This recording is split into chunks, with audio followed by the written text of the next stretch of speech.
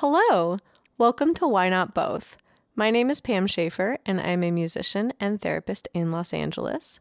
Why Not Both is all about how our multiple passions inform our identity, and this season we are brought to you by Under the Radar magazine and produced by Laura Studeris. If you like what you hear, please make sure to like us and subscribe to us on your favorite podcast platform and come spend time with us on social media.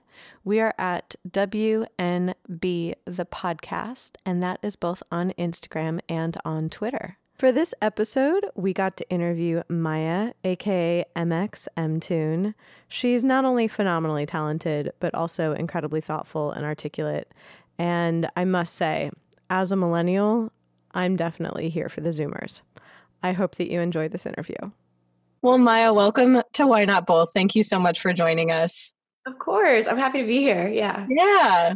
So the whole thesis of the podcast is basically people who do a bunch of different things. And I was so happy that I got to discover you and the multiple things that you do. There's a lot. Yeah. Would you like to tell everyone about them? Well, okay, where to begin? I mean, at the core of everything, it is all based around my music project, MX Mtoon. But I would say that one of the reasons I really appreciate why I get to do what I do is because I, as an individual, Maya, really like to do a bunch of other things. So that includes being on social media, posting really stupid content for people to watch on YouTube or TikTok, or tweeting all the various thoughts that I have in my 19-year-old brain, which is ridiculous.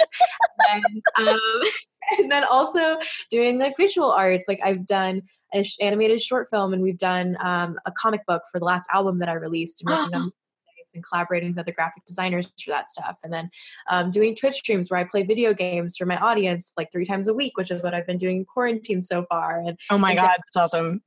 So just like a ton of different things. Yeah, I mean, I was in a Taco Bell commercial. I don't know. I was like practicing my acting prowess over there. So it's lots of different things. Yeah. I'm so intrigued by the whole comic book and album concept, because I worked on an app that I made music to stories that people then made art for. And so I love the intersection with music and visual art. I was like, tell me more about that.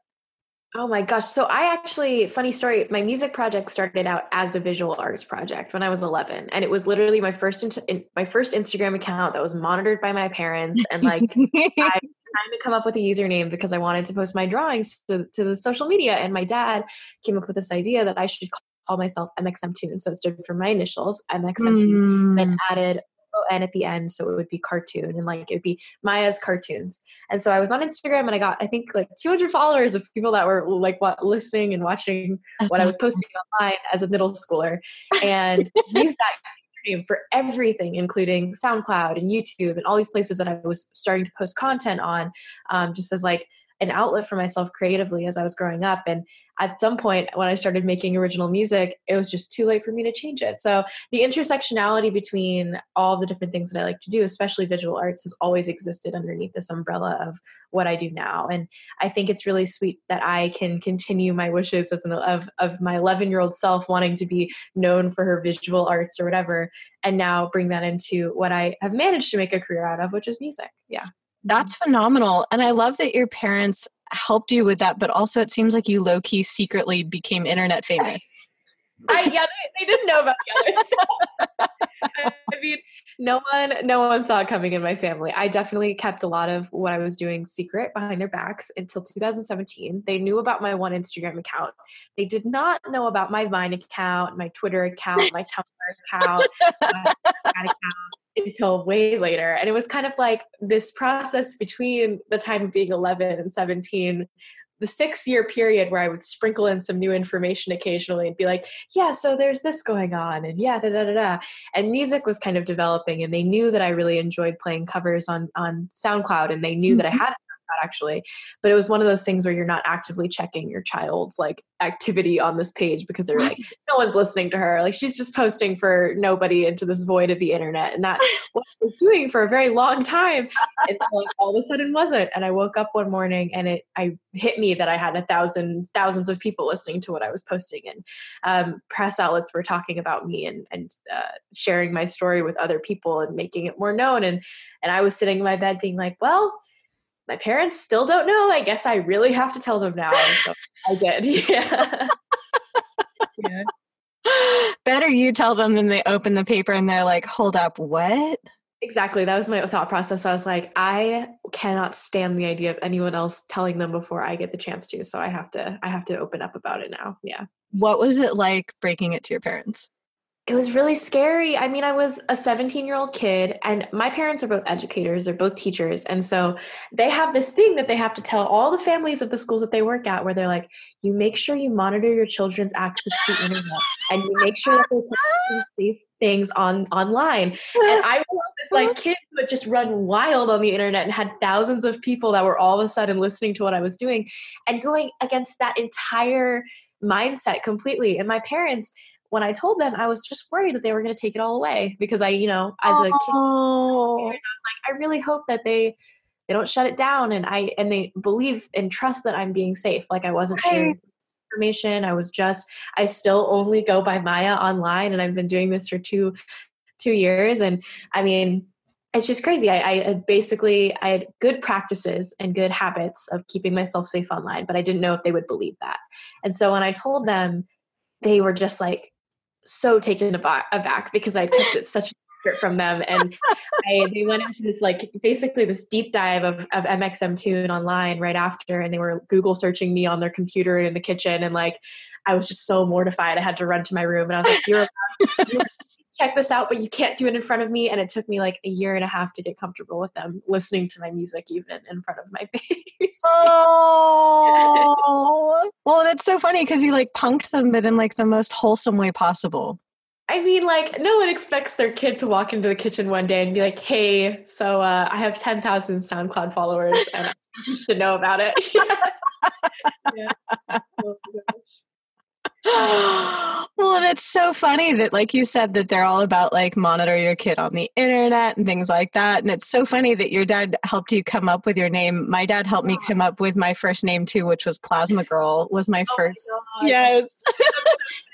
Because my name is Pam, and I was like, I want to go with Euphoria Girl. This was like way before Euphoria, but my dad was like, I don't know if people know what Euphoria means, Pam. Feels good. Yeah, so we went with Plasma Girl, and they like set me loose on the internet. And that was, I definitely did have to explain to them why I was friends with so many college students. And it was because as a middle schooler, I was trading songs with people. Oh my God, that's so incredible. I mean, I have a story about internet friends too. It's hilarious. You get connected with so many different people, and like my parents did not know I was on Vine, and I was like, I had 2,000 followers on Vine, and for me, I thought that was my peak of internet fame. Right.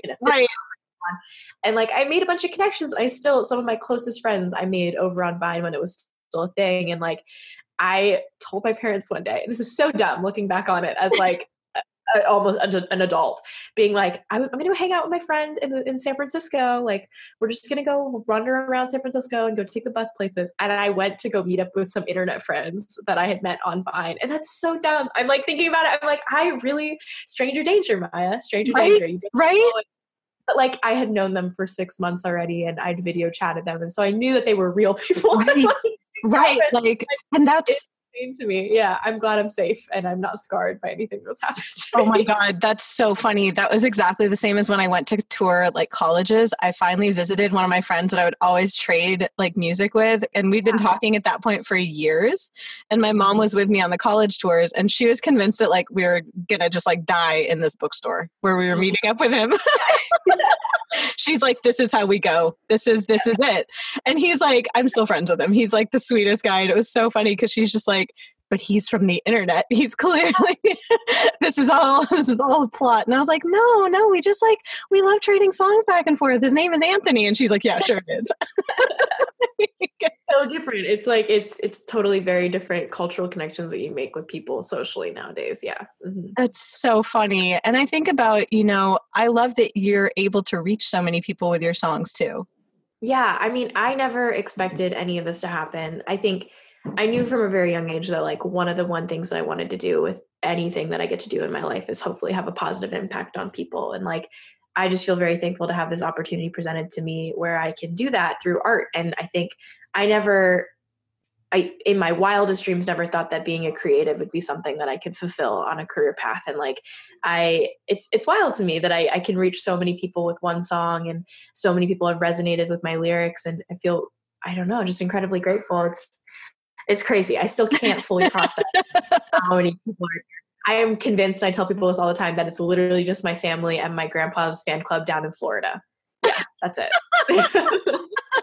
They're all just like streaming you on Spotify silently at night. Yeah, exactly. That's it. Just listen to go to sleep, and then that's it. Yeah. They're like, this was all a troll. Yeah. What kind of messages do you get from people? Because I'm assuming you're interacting with a whole bunch of people now. I get all sorts of messages, and I used to reply to every single one until it obviously got to a point where it was way too much information for me to take on as a particular individual. But I get a lot of messages because so many of the themes that I deal with in my songs are about mental health and identity issues, and as being a woman of color who is also bisexual and young and trying to navigate the world and understand her own self.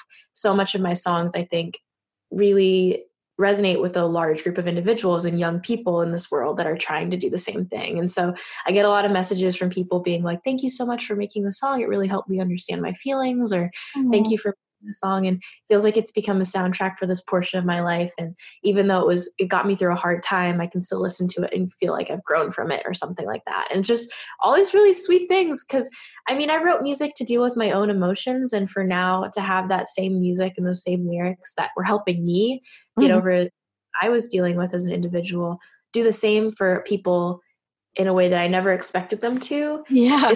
It's crazy. Yeah.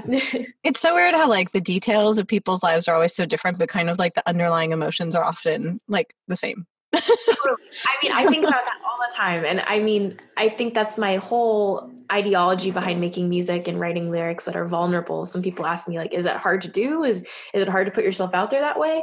And I think I came to this place with it where I was like, so much of the hard experiences that we go through as people remain so hidden and so confined. And if I can be one person that can share her experience openly and inspire other people to just at least see themselves reflected in some form of artwork, that's one of the most powerful things that I have access to as an individual. Yeah.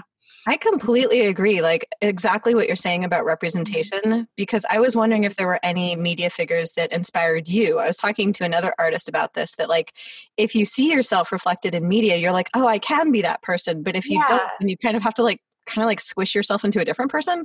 Exactly. I mean, growing up, I'm very thankful I grew up in the Bay Area where a lot of people were like me. And I also had family that were helping me kind of navigate this. But it is funny. I'm like, I don't share any identifiers with my parents because one of them is a white dude and one of them is a Chinese woman. And so I've been always constantly stuck between worlds and feeling like I'm grappling between these binaries. And so growing up, I didn't really have pop culture figures to look up to. The closest would be Keanu Reeves because, I mean, but he's in The Matrix and I was not going to try and do that. You're like, I, however, was not in The Matrix. Yeah, exactly. I was like, I'm definitely not going to go to The Matrix. And I knew myself. So growing up, there was no one really to look to.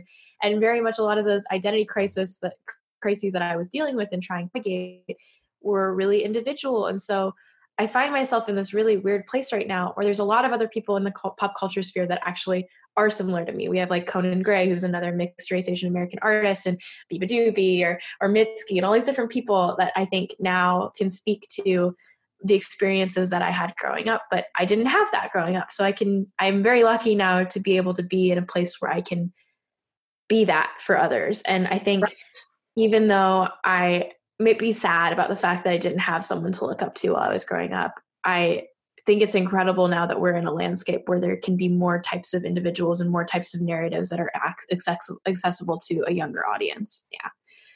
I completely agree. And it's kind of funny. I have like a secret theory that we all kind of grow up to be the people that we wish were the people around us when we were growing up. Yeah. That's so I love thinking about it that way. So I'm like, you basically grew up to be your own Keanu Reeves. Oh my gosh. Keanu Reeves is still a very distant figure. I would love to be like him one day, but yeah, I've fulfilled my own personal destiny. That's amazing. He's so altruistic. I remember reading about him and I was just like, you're amazing. He's incredible. I mean, not to fangirl because I definitely am a Keanu Reeves fangirl, but like, I admire him a lot. I think he has come back from a lot of hardship and flourished from it. Yeah. That's phenomenal. And like, I think about the fact, just like you said, that you have a white dude dad and then a Chinese mom. And I think about like my best friend from high school is Japanese and her husband is white Jewish and now they have a kiddo. Yeah, it's And totally weird. I mean, my family's been grappling with this sort of thing where, my brother, I'm very thankful I have a brother who shares a lot of the same, obviously the same identities as me. And Mhm. like parents are aware that, they can't understand my brother and I and our experience in the world the same way that we can't fully understand either of theirs. And so it's just like constant conversation about, Yeah. what are the similarities and what are the differences and just how can we be supportive of one another? Yeah. Hmm. I think that that's beautiful because I think that I'm curious, like once my friend's son starts navigating the world, like what he's going to see. And also I'm totally going to show him your music. He's going through a Beatles phase right now. Oh, He's 2. that's so cute. But I was just like, oh my God, he's going to love your music. I'm so glad I'm talking to you about this. I was like, I know exactly who to show your videos to. That's so sweet. I have a ton of, so obviously being from my family has tons of aunts, tons of uncles. I get introduced to a new one every single time I have a family event. And like all of my tiny little cousins that are like 2, 3, and 4, they all listen to my music and like listen to it for nap time. So it just like makes my heart so Oh, listen to it. Yeah. that's so sweet. I'm just like, yeah, I'm just like, his name is Henry. I was like, Henry's going to love you. I just know. So cute. Oh, I hope Henry likes my music. Yeah. I'm curious. I was like, what music did you listen to then when you were, I was like, when you were 2 and 3 and 4 and going down for nap time? I don't remember what I was 2 or 3, but I do remember listening. I never listened to indie music. That was something that I found way later on and with my Uh-huh. own exploration of music. But what I listened to growing up was funk, rap, R&B, and classical music. That That's was literally my amazing. entire world. I trained classically in violin and cello growing up, and so my Mhm. mom lessons, and that was kind of my experience with Bach and Beethoven, and my grandpa would play vinyls of classical jazz and youth classical music, and like I would go into the kitchen while my parents were cooking and they'd be listening to like Salt and Peppa and like Oh my a God. Tribe Called Quest and all these different artists, and just my whole entire music world was so the opposite of everything that I'm doing now. That's a fascinating intersection. It's almost like you had to like kind of learn all these different styles of music in your head and then be like, I'm going to toss them out and do something completely new. I mean, yeah, I knew that I couldn't make any of the music I was listening to, so I found my own way to make it achievable for me, which was a ukulele and simple lyrics. Yeah. I was wondering how you got to the ukulele and then I was like, wow, ukulele, I can talk. Don't worry, good. I apparently say it wrong. I mean, Hawaiians get really mad at me because I don't say it like ukulele, and I just say it like a very American Californian person. I was going Ukulele. to say, I probably say it like a Jewish girl from the Valley. Like, Everyone has their own way. It's fine. like, oh my God, a ukulele. That makes total sense. So if you played string instruments, that the uke would probably come really, really easy to you and just be like very, very intuitive. It did. I mean, I was forced to play it in music class, so that definitely helped me get a basic fundamental understanding of the instrument. But yeah, I gravitated towards it because it was like a mixture of the 4-stringed instrument, and it was also like a guitar, but my hands are really small because I'm 5'3" and I haven't grown since I was 12. And so I could actually play it physically. So it was really a good fit for me. Yeah. If it makes you feel any better, I am barely 5 feet tall and have not grown since I was 15. It does make me feel better. I was like, so you're like the Hulk. You're I'm tall in comparison to some people. That's all I can ask. I was like, I feel you on this. It's cool that like I was thinking about what you were talking about, kind of like the origin story of your visuals and then your music. And it's also interesting to me that you inherently thought to share them. Like, and I'm curious if do you feel like that's a personal thing? Do you feel like that's a generational thing? Like, because I was thinking about other creators that sometimes people will work on things for like years and years, never release them. And you're like, my stuff, boom. Yeah, I mean, I think honestly, the stuff I mentioned earlier about not really thinking anyone was going to see it, and my parents obviously not thinking anyone was going to hear it or see it, that kind of made it easier because it felt Mhm. like I was shoving content out into an internet void that was going to get sucked up and then brought into, all the other millions of things that get posted on a day-to-day basis on the internet. So when I was posting music, I had like 200 followers on SoundCloud. I thought maybe it would get 10 likes and then it would never get past that point of like, oh wow, people really are gravitating towards this and really want to listen. Yeah. I just never thought that that was ever in the cards for me, even though I was thinking that it would be really cool for that to happen. So, I mean, I don't know I feel like people do bring up that action of pressing the upload button as like, wow, that's such an act of bravery to talk about, your emotions and post it for people. But I just genuinely didn't think anyone was going to listen. Like, I really was in a place where I was like, no one's going to do this. And this is like my form of venting almost, was like going on to SoundCloud, writing a song and posting it. So thinking no one was going to hear it and no one was going to interact with my emotions that I was trying to grapple with. Yeah. That's fascinating. That's such an interesting attitude about posting in general, because you're right. For the most part, when we post stuff on the internet, it's sort of just like, and there it went. Whoo. Yeah. It's so fickle. Things go so fast. And I guess I thought even after some of my songs blew up, I was like, this is so temporary. Like, this is not going to last. And I can post a song, but I'll probably phase out of relevancy in the next 2 weeks or whatever. And I guess I didn't. Yeah. Surprise. How did you juggle that with, I was just thinking about this. I was like, how did you juggle all that with school and with like being a person outside of that? I had a hard time juggling with school, honestly. I mean, I was in history class responding to emails from press outlets being like, hey, can we interview you and ask you some questions? And I was trying to focus on my Latin American study class, so like totally failing to do so. And it eventually got to a point where I took like a 5-month hiatus of being a senior in high school, and I was applying to colleges for an architecture degree and trying to maintain my grades. And I was a goody two shoes in school. And so like any class where I wasn't doing really well, it was like the severe disappointment in my soul as like, yes. Just like a total people pleaser and like teacher's pet. I couldn't deal with it. And so I took a 5-month break where I told my audience at the time, I was like, I really need to focus on school and just get through this part of my life. And then I can try and figure out what comes next for me. And it got to this point where I got my decisions back from colleges where I got denied and I got rejected from a handful of schools. And I went and visited the ones that I got into to see if that felt like it was a good fit for me. Mm-hmm. And been toying with the idea of a gap year for a while with my parents, and they were supportive of it if as long as I had a job throughout the whole entire thing, or as long as I had a plan for myself. Right. And I eventually got to this point where I applied to public universities, and they weren't going to give me a gap year unless I was going to the army or had some outstanding medical condition. And oh my God. They weren't going to give it to some kid who was like, I think I want to play ukulele songs for a year and then I'll go to school. Like, they were not going to do that at all.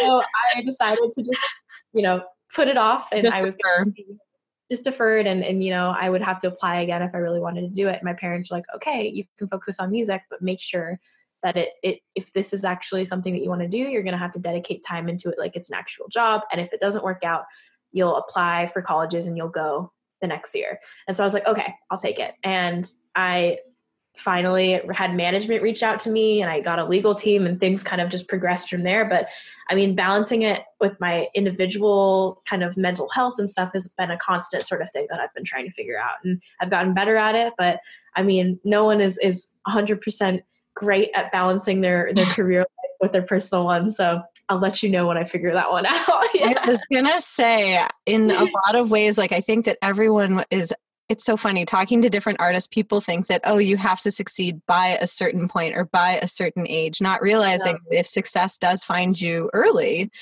it can be terrifying and weird and like all sorts of things. It was so strange. And like, I was the only kid in my entire senior year class that had no plan for college. And I was just going around and I'd be like, oh, where are you going? They'd ask me, and I was just like, I'm going to work on music. And they're like, oh, so then where are you going after that? And I was like, I have no idea. Like, trying to figure that out. It was really scary because there were so many unknown variables, and wanting to also prove myself to a lot of the people that, I loved. And I wanted to make sure that music ended up being something that it didn't feel like it was a waste of time for the people that gave me the opportunity to focus on it. Like, I think that was my main thing that I was worried about, was just not wanting to waste the people's time around me. And I'm very thankful. And I think I wish I'd been easier on myself, but I'm very thankful that things did work out. Yeah. Yeah. It sounds like you hold yourself to a really high standard. Oh yeah. Oh yeah. Yeah. 100%. Yeah.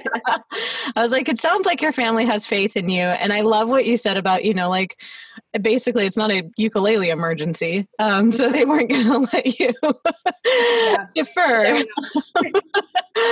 But at the same time, it sounds like your parents did see that you really did put the work into this and that you are dedicated to this.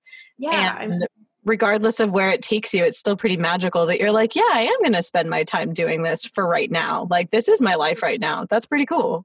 Yeah, I mean, I understood it in the very least that if it wasn't going to work out, it was going to be an experience that I would learn a lot from. And so that was really a good reminder for myself, and I think for my family too, to kind of let go and be okay with the fact that I was just going to maybe take a slightly non-traditional pathway. And if that didn't end up right, then I would just go back on the other thing. And I feel really thankful to have family that also allowed me the opportunity to mess up and to be okay with that. And like, Yes. I mean, I think their support has meant everything in helping me navigate this whole entire strange world of going into the entertainment industry. And Right. I mean, nobody in my family ever saw this coming. And we definitely didn't know what any of the things meant when they were getting emails from people. And my dad bought this book, Everything You Need to Know About the Music Industry, and was like taking phone calls with me and talking to me. Their support definitely made this whole thing feel a lot less daunting. But yeah, we were all trying to figure it out. Yeah. Well, and I'm glad that you write a lot about mental health and that you're open about the fact that this does impact your mental health. Mm-hmm.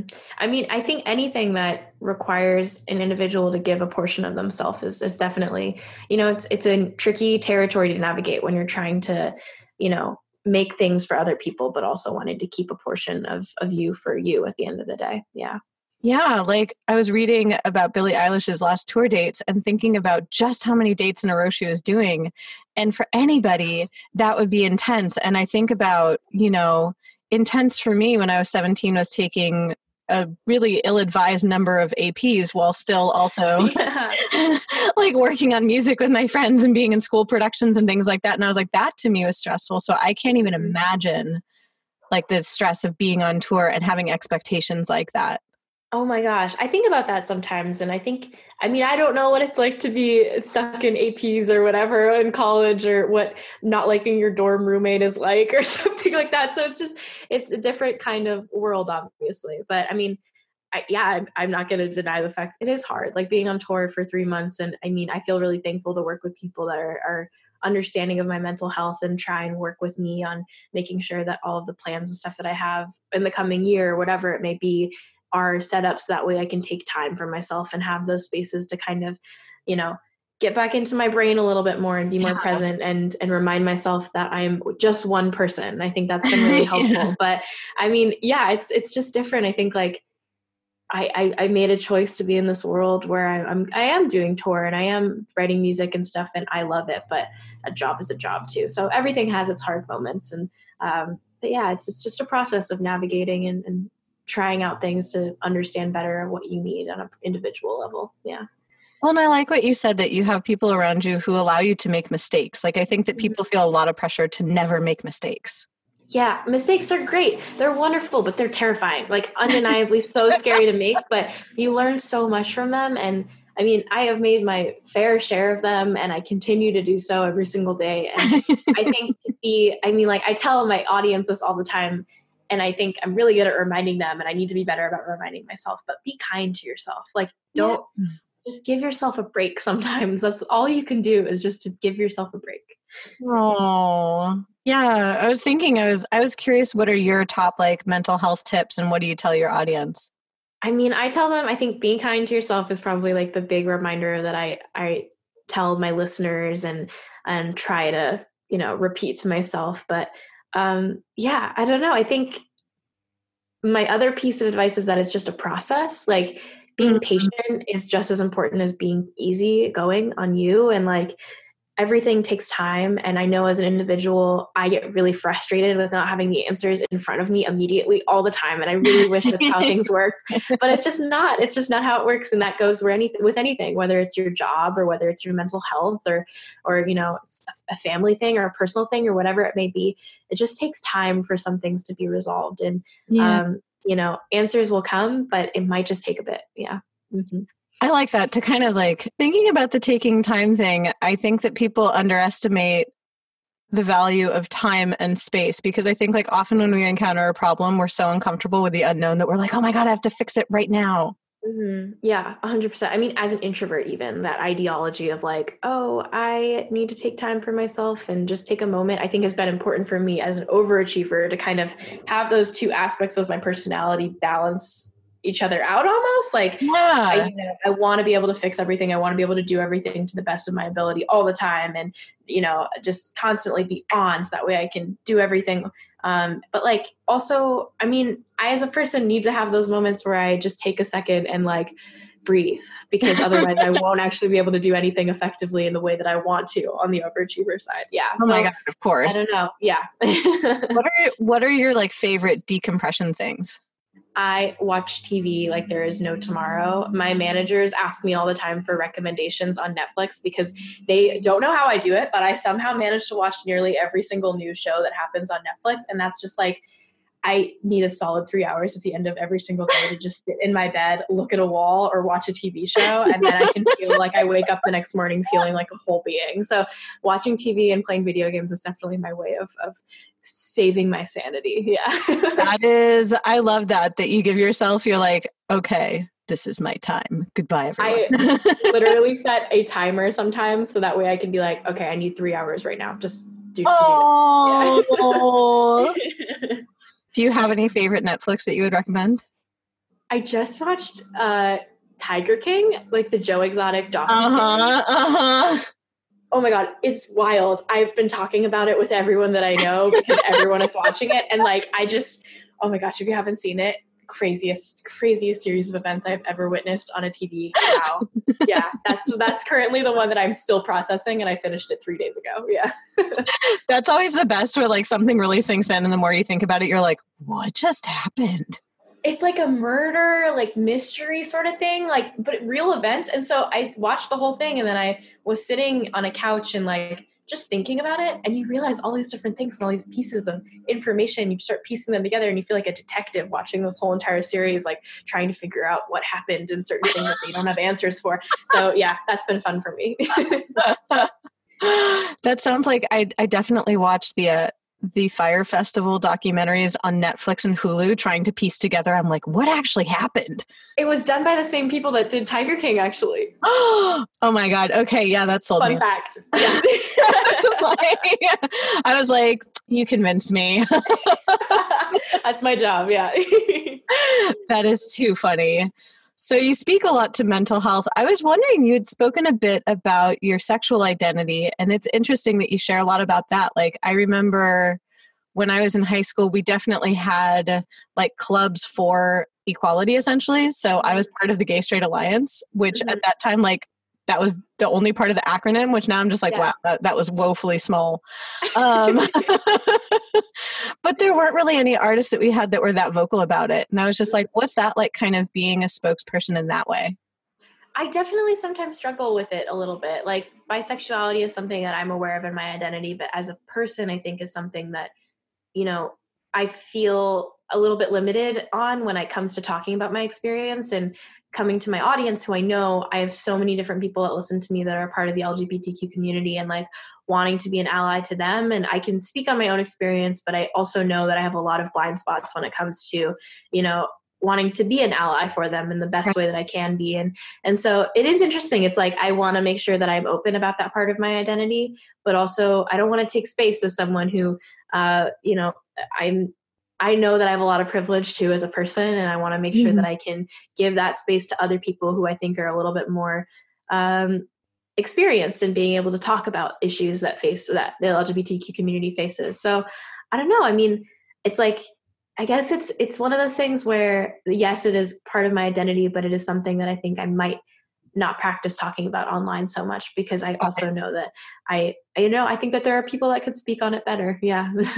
Yeah, sometimes it's interesting that you said that, because I was curious, like, what resources you find to educate yourself, because I find that if ever I have a blind spot on something, which is often, because we're all human and learning things every day, that like I'm always like, oh, well, I'm going to go research that, or I'm going to amplify voices that speak better to this. And I was curious if there's any resources that you usually look to. I think honestly, I am technically one of those people in terms of who I look to, but having other people that are in a public eye who are talking about things, I look to them to hear about their experiences. Or, I mean, I did a Twitch stream the other day where I was talking about being, a mixed race woman of color and being bisexual, and even talking with my audience on there on a Twitch format where I had like 300 people, I think, that were watching and chatting with me and talking about their own experiences, and just reading those, I think, has been helpful for me, because when you're in a role of doing music and doing all these sorts of things where, oftentimes you're the person in front of the camera, you can be really isolated from what the experience of other people is like. And so if I can take those moments where I'm doing a Twitch stream and I have a comment section available, or I can, Right. ask on Twitter, could someone educate me on these sorts of things? I look to my audience just as much as I might look to a resource online to understand better where they're coming from. Yeah. And I love that people want to share that with you, because then they know most likely that then if you learn that, then you can share it with other people.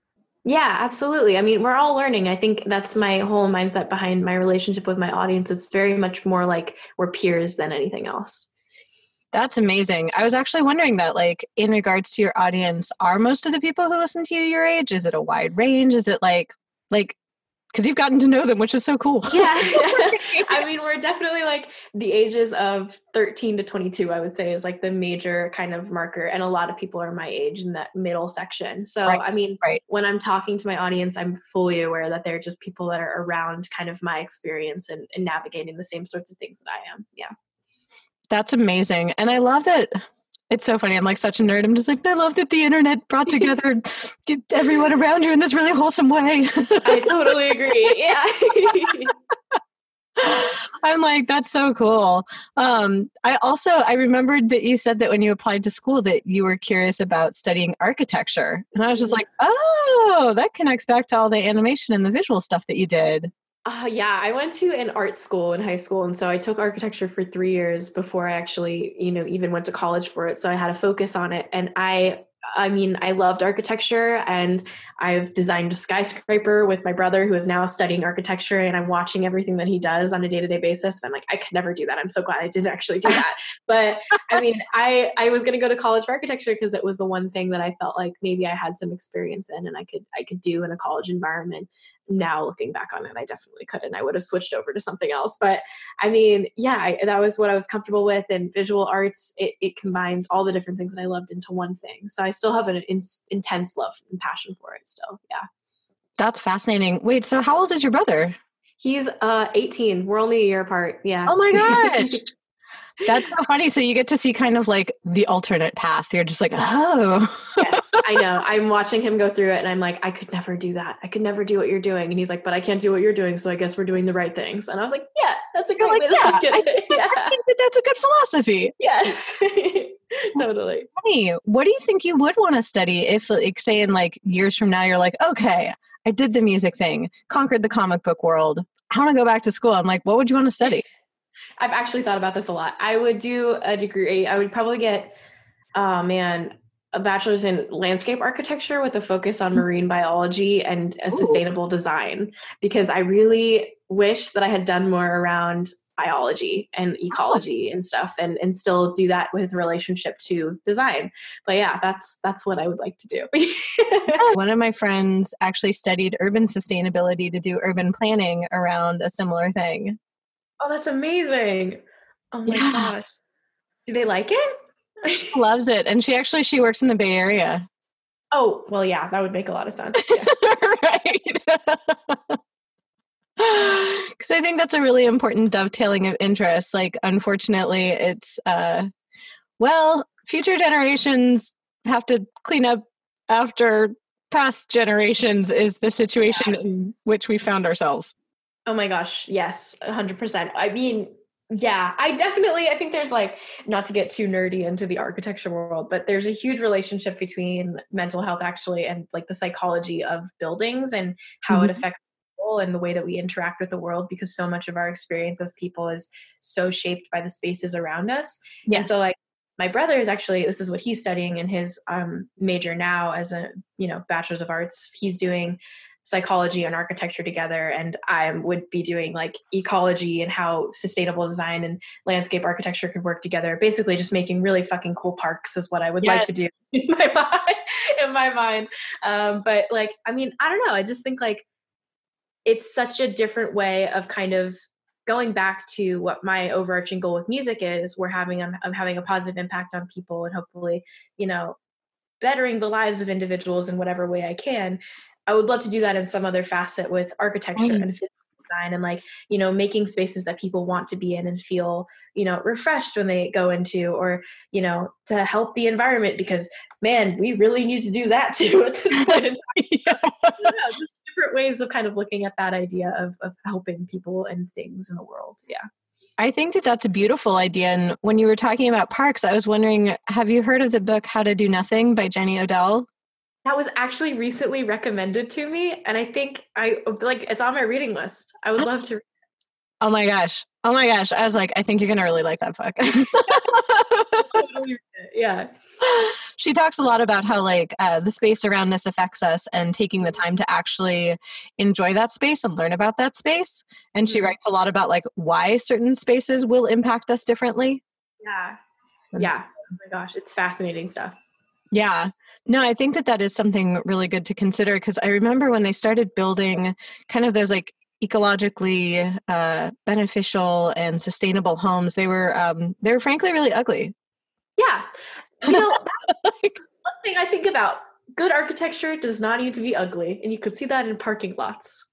I don't know why. I think about that all the time. Parking lots take up such a massive amount of space. Why don't we make them look pretty? You would love, there's a parking lot at the end of my street that it has this little riser that moves the cars around, but there's a glass so you can see the cars moving around. It's so cool. Oh my God, I wish I had that. it makes me really happy. It's like when you were a kid and you had those like cool little like Lego garages. It's that, but it's real. Amazing. Oh my goodness. And I love kind of like the altruistic streak in what you're doing and what you might want to do in the future. I was like, that's really lovely. And I like that you're giving yourself space to do that in multiple mediums. I've never been someone who knew exactly what she wanted to do. And I think I feel very thankful and very privileged to be in the position where I can think about the possibility of pursuing other things that I really enjoy doing. And like, I don't know, I think I probably won't be satisfied with my life unless I get to dip my toes in many different forms of things. So yeah, I'll try and do this again. Yeah. I think that you're already off to a very good start in that arena. Thank you. Yeah, I think so. I was like, I know you're an overachiever, but you done good. Thank you. You can tell an overachiever. I was like, I saw a meme that was like, I made my therapist laugh. Did I do therapy good? Do I get an A? That's literally, oh my God. I tweeted once, I was like, sometimes I test jokes on my therapist and bring them into the larger world after she laughs. So embarrassing. I feel very called out. You're like, I'm tagged in this photo and I don't like it. I am in this. Oh God. And that's so funny. Like in regards to being an overachiever, like, I'm like, no, I feel that deeply. And a lot of the people on this podcast definitely have felt that way too, where it's like, remembering, like you said, to be kind to yourself, that it's great to achieve all these things. It's great to connect in some ways, but it's also great to take your 3 hours to stare at the wall / Netflix. 100%. I love staring at a wall. It's a favorite pastime. I stared at a tree today. That was my mode of relaxation, right? I mean, maybe I should switch it up and stare at a tree later. We'll see. It was pretty awesome. It involved a squirrel. Whoa. Right? That's like new form of entertainment, new peak entertainment. It really was, because I challenged myself. I went out on my patio where I usually chill out, and I was like, I'm going to bring like my breakfast that I made and some coffee, but I'm not going to bring a book. I'm not going to bring my phone. I'm not going to bring anything. I'm just going to see what happens if I just sit on my patio. That's so nice. It's good to take those moments for yourself. It was very chill. The squirrel was masterful. I was watching it dance on branches, and I was just like, it's a very well-fed squirrel. And I kept being like, oh my God, you're like way more coordinated than me, small creature. Oh my goodness. Well, I guess in closing, like, what advice would you have for other people who are in a similar position where they have a lot of creative ideas that they want to get out? Bleh. They have a lot of creative ideas they want to get out. They want to help people. Like, what would you do if you were them? Oh my goodness.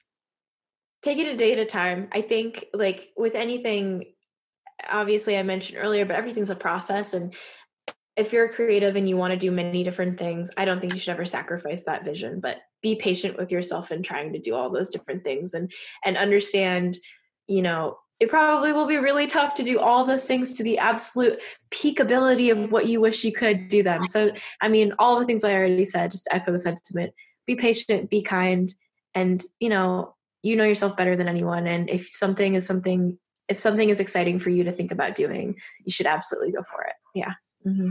I love that. Like, go for the things that excite you. And what you said, I think, is really important, that it's like, sometimes it's better to just do the thing instead of do it excellently every single time. Yeah. Just get it done. Like, it's all you need to do. It's almost like aiming for like good enough. Yeah. Oh my gosh. I think about that all the time. Good enough is good.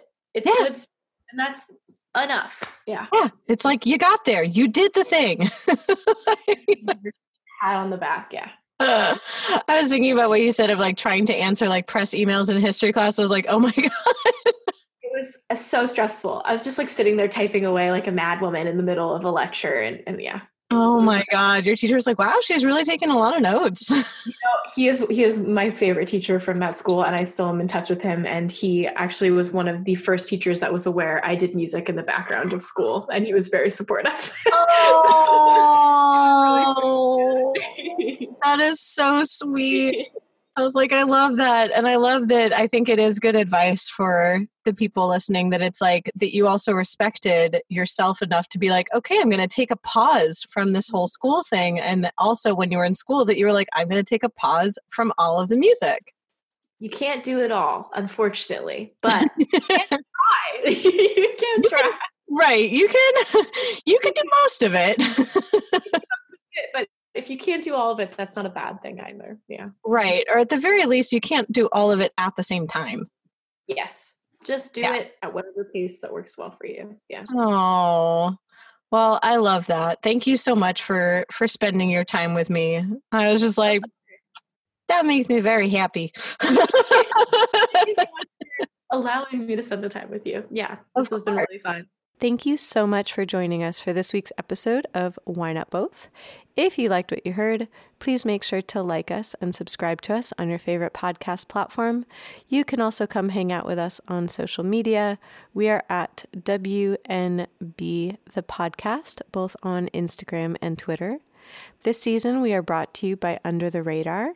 Under the Radar is a nationally distributed print, music, and entertainment magazine and website. You can find them at www.undertheradarmag.com, and feel free to support them on Patreon. Extra special thanks to our producer, Laura Studeris, who has been absolutely amazing.